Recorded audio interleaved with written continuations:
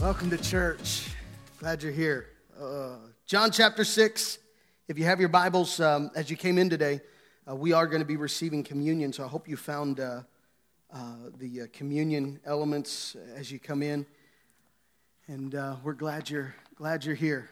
Glad you're worshiping with us. We're in a series called Triggered, and we've been just identifying how we see the world, looking at the world in the proper lens, and recognizing that if we don't see properly, we won't respond properly. And how many know there's a lot to respond to in the world that we live in, and having a proper perspective of that. Whatever is triggered has a strong reaction, and it reacts to whatever takes place around us. And so it's the reaction to an action. Actually a couple of weeks, maybe less than 2 weeks ago, my wife got triggered, and it happened while I was away. She was home with Jordan, and in the middle of the night, the dog began to bark like it never barked before. That always happens when I'm away, I guess. Jody, of course, sneaks out into the kitchen to discover an intruder outside the house, not inside the house.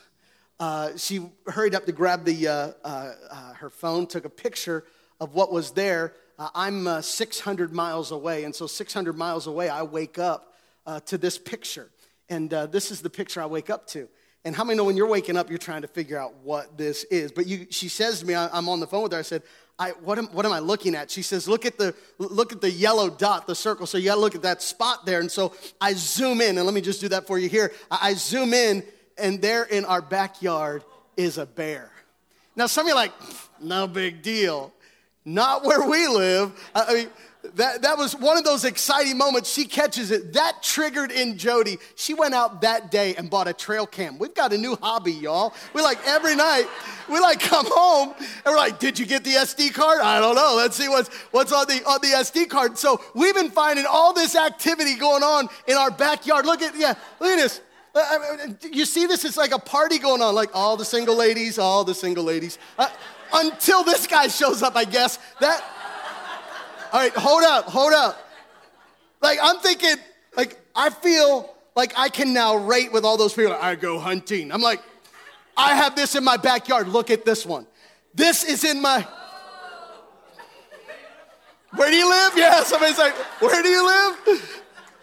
And this, I think, is Jody's favorite. It catches all kinds of things. And here's the next one. Yeah, and then there's another one. There's another one there. It's like, yeah, then you just get rid of that. So it triggers all kinds of stuff. And so be careful, because we know if you show up. It's how do we respond to what we see and what we hear? What goes on around us? And looking in this text today, I want to look in John chapter 6, and Jesus makes a statement to some disciples, and as he's talking to his disciples, they become triggered by his words, and there's a reaction that takes place. The question I want to ask us today is, how do we respond when things don't make sense to us? When things don't make sense to us, I think we need to emphasize to us, because something that's important for us to hear is just because it doesn't make sense to us doesn't mean it doesn't make sense. Sometimes it's that we need a different perspective. We need a different way of looking at it, that we need to allow ourselves to see through the lens of Scripture, through Holy Spirit, to see properly, that we would see what is happening. We've got to see our world in this hour, not in the world's lens, not in a political lens, not in any social lens. We must see our world through the biblical lens of God's word, of what he said in this hour and in this time. If we don't see properly, we won't respond properly. And Jesus, of course, is speaking to his disciples. They're all called disciples in this text that we're going to look at. But you'll quickly see there's a distinction between them. Jesus is teaching, and as he's teaching, he gives them a word and speaks specifically to them. And in this moment, they had a reaction. They became triggered, because there's a difference between being taught and learning. It's a difference between being a student and being a learner. Now, these students were disciples of Jesus, followers. But there's a distinction. I want to look in John chapter 6. Why don't you stand with me? And I want to look in verse 53, just to give you the essence of this message that Jesus preached. And if you're watching online, we're glad you're joining us today. I hope you found your Bible as well. and looking at this with us in John chapter 6. This is the essence of Jesus' message in verse 53. So Jesus said again. How many know if he said it again, he's saying it over and over because he's wanting them to get this. And here's what he wants them to get. Verse 53, I tell you the truth, unless you eat the flesh of the Son of Man and drink his blood, you cannot have eternal life within you. He goes on to say, but anyone who eats my flesh and drinks my blood will have eternal life. This had a reaction. This was not a church growth moment for Jesus. Because in fact, here's what we read. Jesus is trying to emphasize and get them to catch this. Unless you eat my flesh and drink my blood. Jump down to verse 60. It says, many of his disciples said, this is very hard to understand. Eat your flesh and drink your blood. This is very hard to understand. How can anyone accept it? Jesus was aware that the disciples were complaining, so he said to them, does this offend you? I love Jesus' questions. I mean, does this offend you? He already knows the answer. Jesus is never asking a question for him to get a response or for him to get an answer. He's asking a question so you can recognize what's really going on inside of you. He's bringing to light, does this offend you? Because if it offends you, it recognizes there's something in you that needs to be addressed. He says this to him. He says, does this offend you? Then what will you think if you see the Son of Man ascending to heaven again? He said, if this is hard for you, then how will you handle the rest of the kingdom that's advancing and moving? How will you handle that? He says, what will you think when the Son of Man is taken into heaven again? How many know all of this doesn't make sense to them? This is before the cross. You and I look at it today and we know after the cross, yeah, we have communion. We're going to receive communion. We recognize, we get that in its sense. But there's still things in us today that the kingdom of God is advancing. If we're being honest, we don't completely understand everything God is doing and how God is working. How many would recognize that? I don't know about you, but if God would ask my opinion, he could have come back a while ago, right? They could have moved things in different timing and in different order. He says this. He said, how will you understand, or what will you think when you see the Son of Man ascend into heaven again? The Spirit alone gives eternal life. Human effort accomplishes nothing. And the very words I have spoken to you are spirit and life, but some of you do not believe me. For Jesus knew from the beginning which ones would believe, and he knew also who would betray him. Then he said, that is why I said that people can't come to me unless the Father gives them to me. At this point, many of his disciples turned away, and many deserted him. Then Jesus turned to the 12 and asked, are you going to leave me also? Simon Peter replied, Lord, to whom would we go? Where would I go? He says, you alone have the words that give eternal life. We believe and we know that you are the Holy One of God. Lord, I pray that this conviction would be deep inside of us, that in the world that changes around us, God, I pray that we would hold fast to this truth that become deeper and deeper. We pray in Jesus' name. And if you agree with that today, would you say amen? As you're being seated, ask your neighbor today, this is the title of the message. Is it something I said? Is it something I said? I want to just share for the next couple minutes from this title today. Is it something I said? We all recognize that words are powerful, that words have impact. That's why it's very important to choose our words wisely, that there are things that we say. I'm sure Jody and I are not the only ones that we have had at moments conversations about words that we have said, because there are moments when you say something not realizing you triggered something else by using a word that, how many know what we're talking about? No, it's just us, all right. We're pray for us then, I guess. No, that's how it is. We use words, and it's important to choose your words wisely and recognize. I recognize this. Jesus knows all things. If Jesus, above everybody else, should have known the reaction these words would have had on the people that day. I mean, he knows everything. This is the same Jesus that when he healed the man who was laying on the mat and he said, pick up your mat and walk. The Bible says in that same place, he knew the thoughts of the Pharisees. He knew that they were saying, who does this man think he is? He addresses their thoughts because he even knew what they were thinking. Jesus knows what you're thinking right now. I have no idea what it is, but Jesus knows what it is that you're thinking. He even knew in the text that we read, it says that he knew who wouldn't believe in him and who would. He even knew that one of them among him would betray him. Jesus of all people knew. And so Jesus knew the reaction that he would get when he said to them, unless you eat my flesh and drink my blood, you cannot have eternal life. Jesus knew the very reaction. Now, if Jesus had a good social media consultant or somebody who would give him advice on how to have followers and not get people to unfollow you, they would have said, hey, Jesus, choose your words wisely.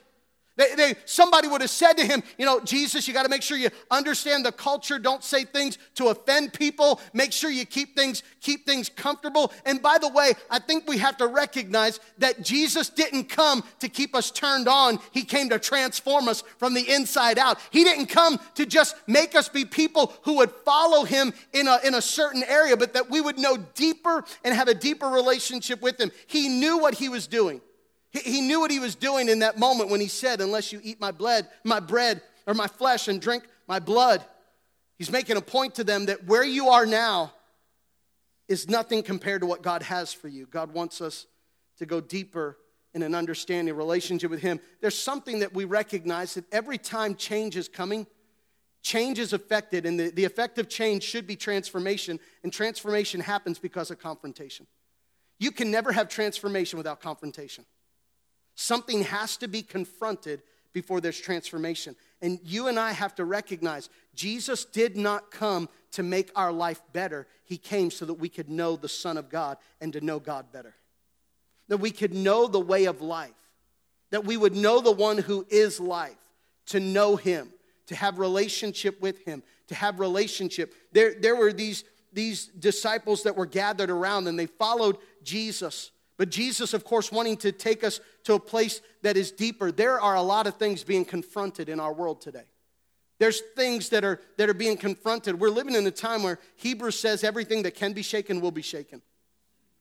Because we're receiving an unshakable kingdom. That there's a lot of shifting and shaking and things that are happening. And the reason that's happening is because we're on the verge of transformation. I believe that there's transformation. There's one of two things that are about to happen in a quick moment. That is either the revival or the rapture. A revival and a move of God's Spirit or the rapture. God is not going to contend in this long period of time. We believe that there is an end-time revival and a move of God's Spirit, that God is moving upon the earth. But we also believe and know that there is the return of Jesus, that he's going to come again. And even that very thing, the return of Christ, I got to be honest with you, and you and I have to be honest, we don't fully understand all of that. How many would recognize that doesn't all make sense to me?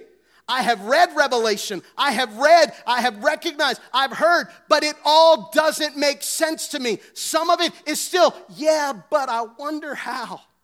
I wonder what that'll look like. And so we can relate sitting on this side of the kingdom advancing. We're on this side of the cross. And we have a picture of the cross. We have the perspective of the cross. But there's still things in the kingdom advancing that really do not make sense to us. And so in the season of all of that happening, how do we respond when things don't always make sense?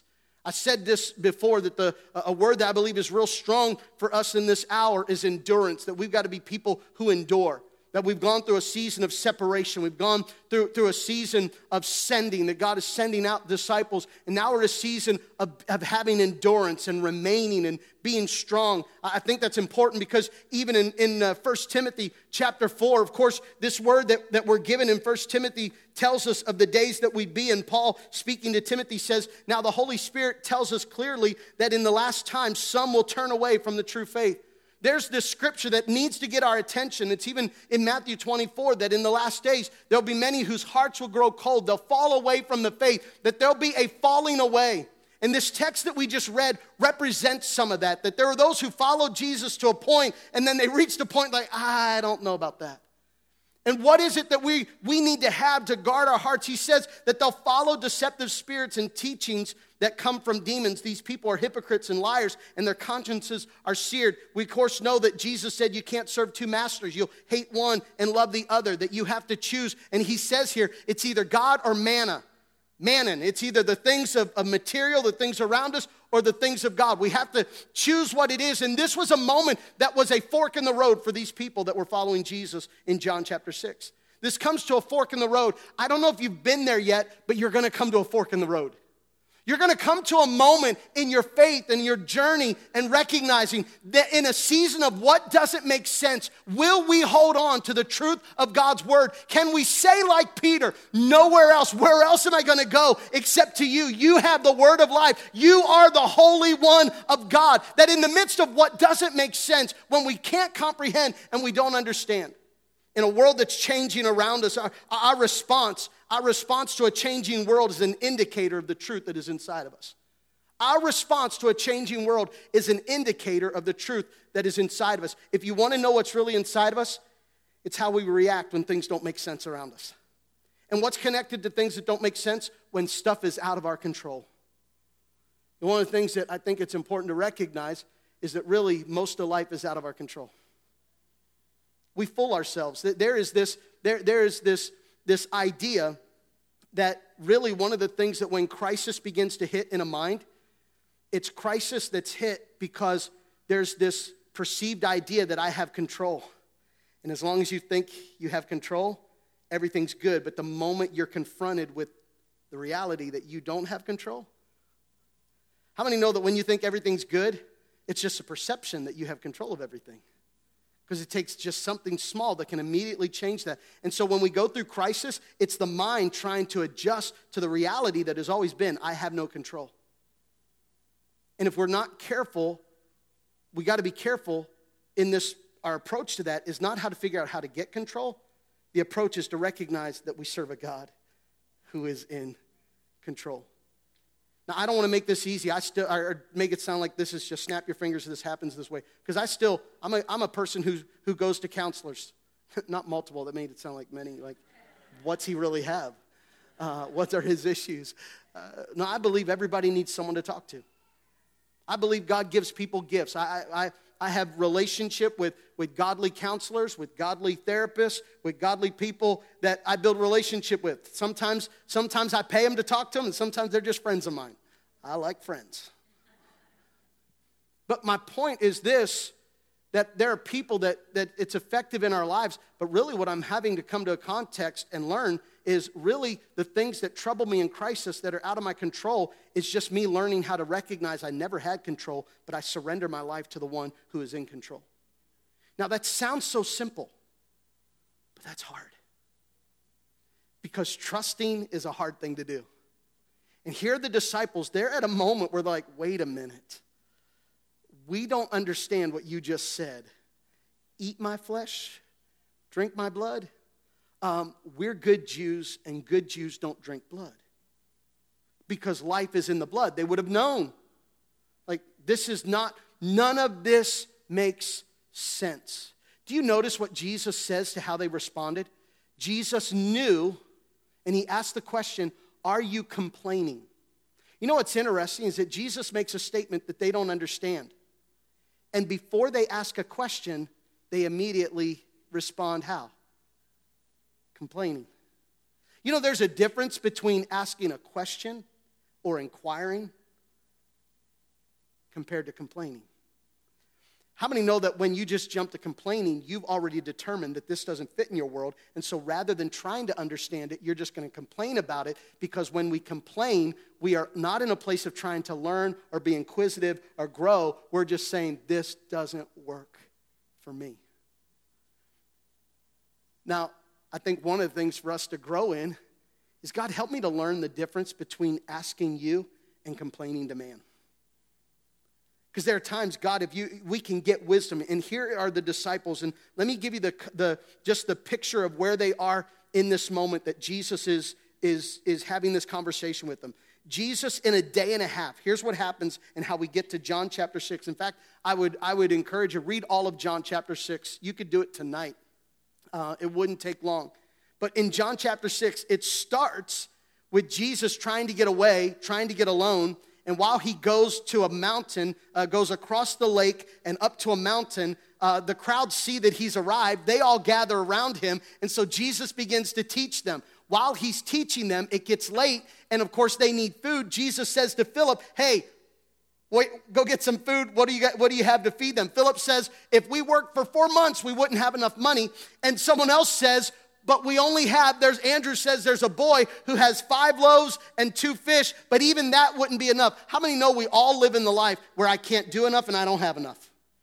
How many know every single one of us that what we really live in is we can't do enough and we don't have enough? Jesus already knew the answer because he wanted to remind them, yeah, you're going to be in life's moments where you don't have enough and you can't do enough, but I am the God who is more than enough. I'm in the midst of where you are. I want you to see, yeah, you've got a need, but I'm here. And Jesus says, bring what you have. I want you to know today, this is not my message, but he can do something great with what you have. You might not have much. It might be little. It might seem insignificant. He says, bring what you have, sit them down in groups of 50, and he begins to feed them. There are 5,000, not counting the women and children, which means he fed over 5,000 people with 5 loaves of bread and 2 fish. He feeds them. They love it. Who wouldn't? Dinner and a movie. I mean, it's just a show, and we get teaching. We get to hear him talk. He feeds us. We love it. Jesus knew that they would want to force him to be king, so he slips away and goes higher into the mountain, up the hill to get away from them. They're like, where did Jesus go? And so Jesus is alone. The disciples go away. Everyone disperses. The disciples come to the bottom of the hill, and they're like, well, we got to get back to Capernaum. That's where we're from. That's our headquarters. We got to go back. They get in the boat. Jesus isn't with them. And so they make their way at the end of that night on their way back to Capernaum. In the middle of the night, in the storm, Jesus comes along. And now Jesus is walking on the water. So Jesus has fed the 5,000. Now he's walking on the water. What have you done in the last 24 hours? I mean, this is what Jesus did in this whole day leading up to it. He's walking on the water. They have an encounter. Not only are you God, but you can cause the winds and the waves to calm. And they're speaking of just who he is. They get to Capernaum. Now they're there. They spend the night. They sleep. They wake up the next day. They go to the synagogue, which is what they would do, the time of prayer. It was the common, ordinary thing that they would do. All the while on the other side of Galilee, there's a group of people like, hey, where's that man that makes the bread? Where's Jesus, the guy that does the miracles? Where is he? They find out the boats are missing, like, oh, he's on the other side. Let's go. And so they begin to row across the other side. They find Jesus in the synagogue. So Jesus begins to teach them. This is the place that we have to recognize there's a difference between a student and a learner. The disciples had followed with the place of learning, but there were those that were just following for the place of what they could get. And they were coming along, and Jesus is teaching them, and Jesus begins to say to them, their first question to him is, how did you get here? They asked Jesus, how did you get here? You know, Jesus did not respond with, well, I walked on water. Jesus didn't even answer their question. Jesus makes the statement, he says, you're not following me because you understand the miracles I've done, which how many know it takes a lot of willingness and learning and pressing in to understand the miracles he's done. He said, you're not following me to understand because you understand the miracles I've done. You're following me because you want more bread to eat. Because they love this idea. It reminded them of what they heard in Moses' day. And they began to say, well, yeah, of course we want the bread because Moses caused bread to fall down from heaven. And while the people were in the wilderness, Moses gave them bread. And Jesus reminds them quickly, that wasn't Moses. That was my Father in heaven. That wasn't a man. Can I just remind you? Don't ever put people in an elevated place of God's presence. There's no pastor, there's no preacher, there's no teacher, there's no person who can ever do for you what only Jesus. If Jesus has ever done something through somebody, it's because they were a vessel that he used. They are not elevated, they're not good, they're not great, they are servants of the Most High. He's reminding them, that wasn't Moses. That was my Father in heaven who caused that bread to come forth. He's setting them in perspective, and he's reminding them, yeah, you want bread. Moses gave bread, and the bread that they ate, they died. And Jesus says, the bread that I'm giving is not bread that you can eat in the wilderness. I'm going to give you bread that you can live and never die. You see, God caused Moses to feed them with manna because they were in the wilderness. Basically, Jesus is saying to them, if all you want is bread for the wilderness, that's you, but I've got more for you. I don't want to just give you bread in the wilderness. I want to transition you into bread for the promised land. Someone said one time, one of the reasons we don't preach about heaven a lot is because we've made it real comfortable down here. because we just want God to give us bread in the wilderness. Can I say to you today, you were not meant to live on this earth. You are meant to be in the presence of Almighty God. And I don't desire death to come quickly, but when I breathe my last breath, my hope and my promise is that I will be with him forever and forever and forever. This is the hope that we've always got to hold on to. This is the hope that must sustain us in the world that shifts and shakes when it doesn't make sense and everything moving around us. And Jesus, of course, is wanting to take them, and he's confronting where they've been. Because Jesus is saying to them, I don't want you to stay in the wilderness. You've got wilderness thinking. You want bread that keeps you in a moment, but I want to take you into eternal thinking. And in order to get to eternal thinking, you've got to eat my flesh and drink my blood. Whoa. This confronts them. But remember, you have no transformation without confrontation. This confronts what my understanding, what I get, what I'm gleaning. Be careful that we don't respond with complaining before we respond with, God, what is it that you're doing? There are times you walk through something, and I have learned, and there are moments I wish I'd learned it quicker. There are moments when I walk through something uncomfortable, and I'm trying, and I learn to say to God, God, what do you want to teach me? What do you want to show me? What do you want to reveal to me in this moment? What do you want me to know of you and who you are? Because you are good, you're faithful, and you're always working all things together for my good. See, there has to be a core conviction and belief that we hold on to. And Jesus wants us to get to that place. So what keeps us? And I want to address just three things before we receive communion. What is it that keeps us? Because how many would catch, I don't want to live with just wilderness mentality. God, give me bread to sustain me for this moment to get by. But I want to not just have, he will provide and keep us. But I also want to have the eternal hope and the life that I want to know the hope that I have no matter what happens, no matter what goes on, I have this great hope and promise. How many recognize today, I don't want to live with wilderness mentality, I want to live with promised land mentality? That makes sense to anybody today? Supply my every need, absolutely, my daily bread. But even the daily bread, that's so that I don't have to worry about what happens here. Because my mind doesn't have to worry about how to eat, how to clothe, how to get by. Because I already know I have one who will take care of that. My mind can be consumed with things above and not on things below. And how many would recognize in a day that we're in, oh, church, we better have minds like Colossians and eyes that are fixed on things above and not on things below. Come on, somebody wave at me if that makes sense today, that this is, if we're going to respond properly in the world that we're in, God, give us perspective, not worrying about what is our everyday, but trusting our God who puts all that together, but living with perspective of the eternal hope that we have. So what kept them? Because I think it would keep us in the same way. When we go through something we don't understand and it's hard for us to make the shift, here's some things that I believe make it hard to make the shift. When we walk through something we don't understand, here's number one, so deep and profound. Are you ready for it? The reason we don't shift in moments that don't make sense, because we don't want to. Let's just be honest. We don't want to. Notice they said to Jesus, this thing that you're saying to us, eat your flesh and drink your blood, this is a difficult thing. Who can accept it? How many would recognize just because it's difficult doesn't mean it's impossible? How many things have we written off as that's impossible when in reality it's not impossible, it's just hard. But if you want to, you can. How many know if you want to, you will, and if you don't want to, you won't?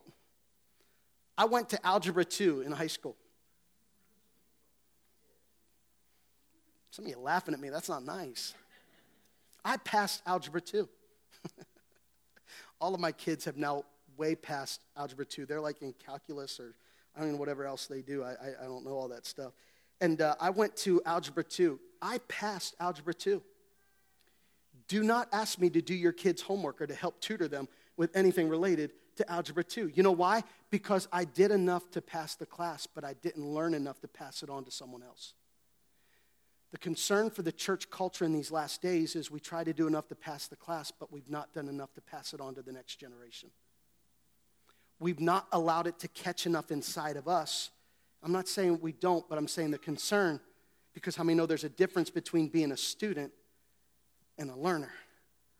And the learner gets it inside of them. And when it gets inside of them, how many know, you know when people like math class? Like, they light up about it.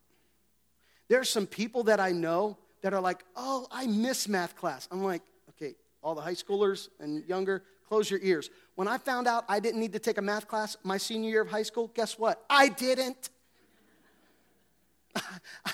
I didn't. Now some are like, way to achieve. I did enough to get by.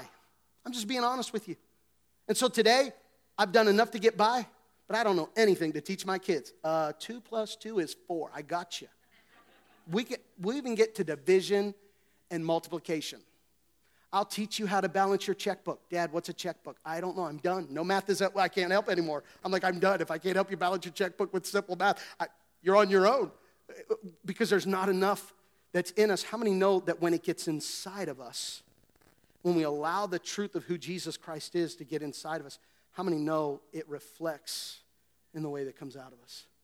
When all the world is saying the sky is falling, it's falling apart, we look up and say, no, our redemption is coming near. That we have this hope that is constant. One of the reasons is because we don't want to. If we're being honest, sometimes we don't understand what God is doing is because we don't want to. And one of the things that we recognize with this is in James. It simply says this. James says that if we ask, or James speaks on behalf of what God is wanting to do. He says, you have not and you don't have it because you're not asking.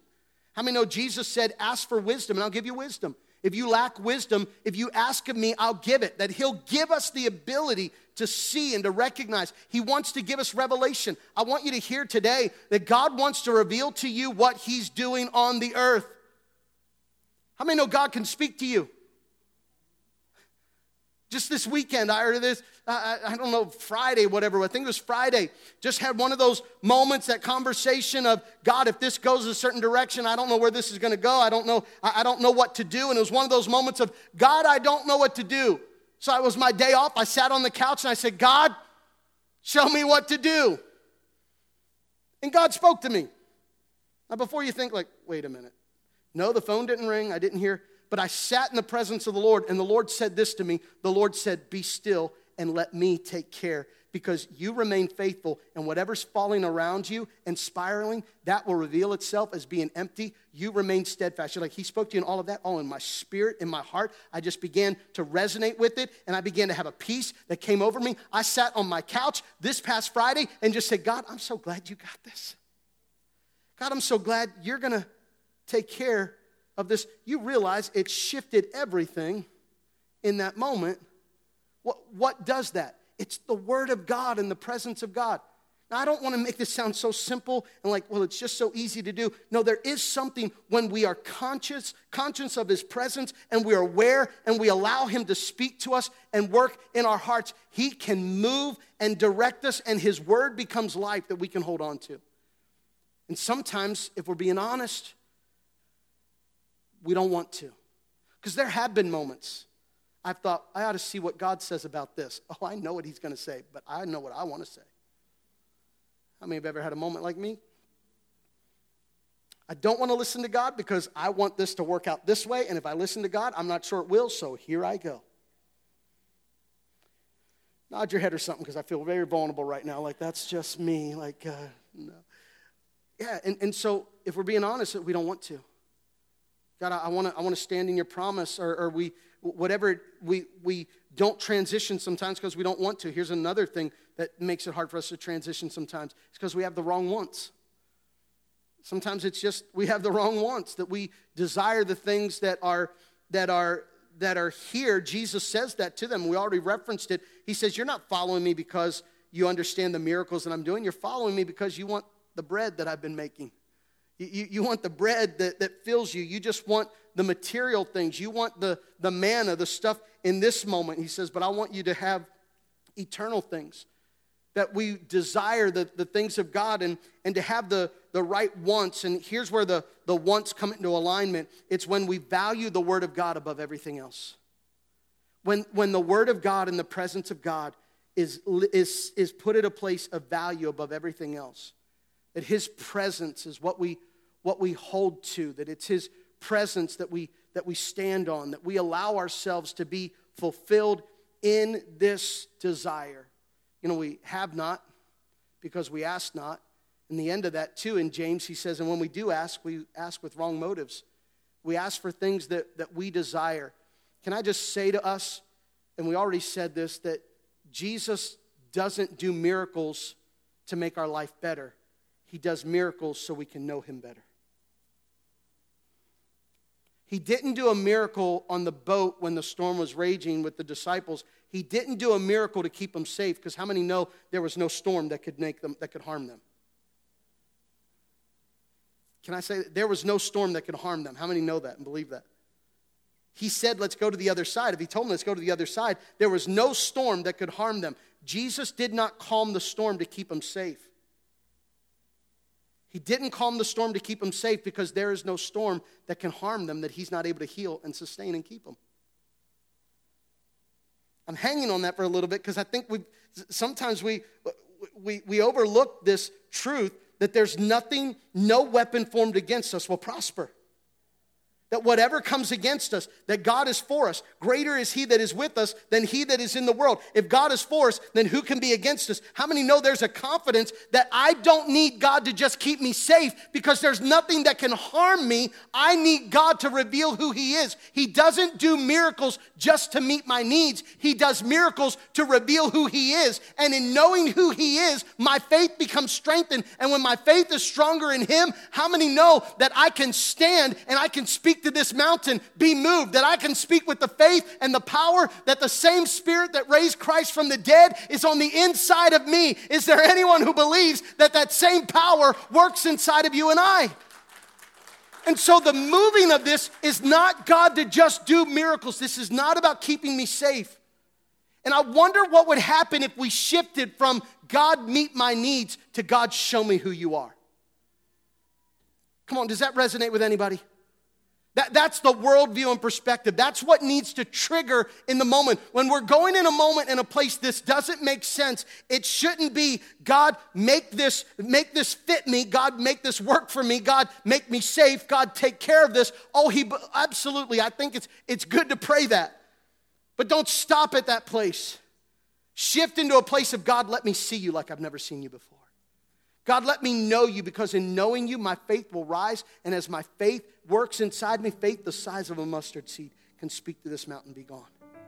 That we can allow this shift to happen in our lives, that we want to see him better. And sometimes when we're going through what doesn't make sense, it's because we don't want to, or we have the wrong want, or sometimes because we want to earn it. And sometimes in wanting to earn it, we like to earn it because if I can earn it, I can make sense of it.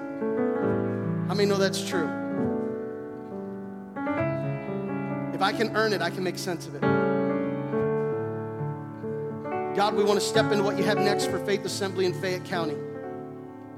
We're walking this line of, okay, God, we got to have faith, but we also have to make sense of where the money's going to come from. We said no to a project back here that was $5 million because we thought, wait, $5 million is too much and it limits. And so we step back and say, God, show us what you want to do. And then there's moments in this, it's like, okay, God, but we don't want to say you can't come up with $5 million. No, because you're the God who's able. So God, help us to walk in that place of wisdom and faith. Not fear and control. Because if we can measure it, how many know we don't need God? If I could stand here today and say, XYZ works out like this, we got it all figured out, guess what we are going to do? How many know that's what we like? I feel more comfortable. I feel more safe. I feel more secure. No, I want to get to the place where I say and we recognize, go, God, when you say go, we'll go. When you say stay, we'll stay. God, whatever your Spirit speaks, whatever it is that you want to do, whatever it is that you want to move in our midst. Because we try to earn it, and that's exactly what these disciples did. They asked Jesus. Jesus said, you can't, you're not following me for the reasons that are right. You just want bread. And they said, oh, well, that's okay. I mean, Moses gave bread. Jesus said, no, that wasn't Moses. And then they said, well, then teach us how to do miracles. What do they say? Teach us how to work. Teach us how to perform miracles. And Jesus, of course, says to them, you have one job. There's only one thing you need to do. And the only thing is this, is believe on the one who the Father sent. What's that mean? To receive eternal life through Jesus Christ. You don't have to earn it. I want you to know today, it doesn't matter what your past is, doesn't matter anything about you, of what you've done. All that matters today is, will you receive Jesus? And guess what happens when you receive Jesus? The inside of you comes alive, and now dead turns to life, and you move from a wilderness way of thinking to an eternal life, to an eternal hope in Jesus Christ. To live with that promise and that confidence that in this world, when things don't make sense, when things start to shake, when things start to say, I don't know where's it going to come from. I don't know where this is going to land. I don't know how what's going to go. I don't know what's going to happen. I don't know what's going to take place. You can say with confidence, like Peter, it might not make sense, but I have nowhere else to go. There's nowhere else I can go. There's nowhere else to go. You alone have the word of life. You are the Holy One of God. Oh, that we would allow that confidence to rise up inside of us. That confidence says, God, I don't understand it. I don't understand what it is. As we prepare to receive communion today, I want to encourage us. You can just hold the elements we'll take together, and you'll find the bread that's at the top of the container that you would have picked up today. But I want you to picture this with me. Here's Jesus. Something happened every time he broke bread. When he fed the 5,000, when he fed the 4,000, when he was on the road to Emmaus and with those that he was gathered with, every time he broke the bread, it became an invitation for them to receive from him. In fact, I love what it says. When they were on the road to Emmaus, it says that their eyes were opened. And I pray today that as we receive communion, that whatever you're walking through, that your eyes would be open to the fact that the Holy One is with you. That you can receive of him, to receive the bread of life. And when you receive the bread of life, you won't have to thirst again. In fact, he says you won't even be hungry again. Why? Because the same Spirit will live on the inside of you, and you can have personal relationships.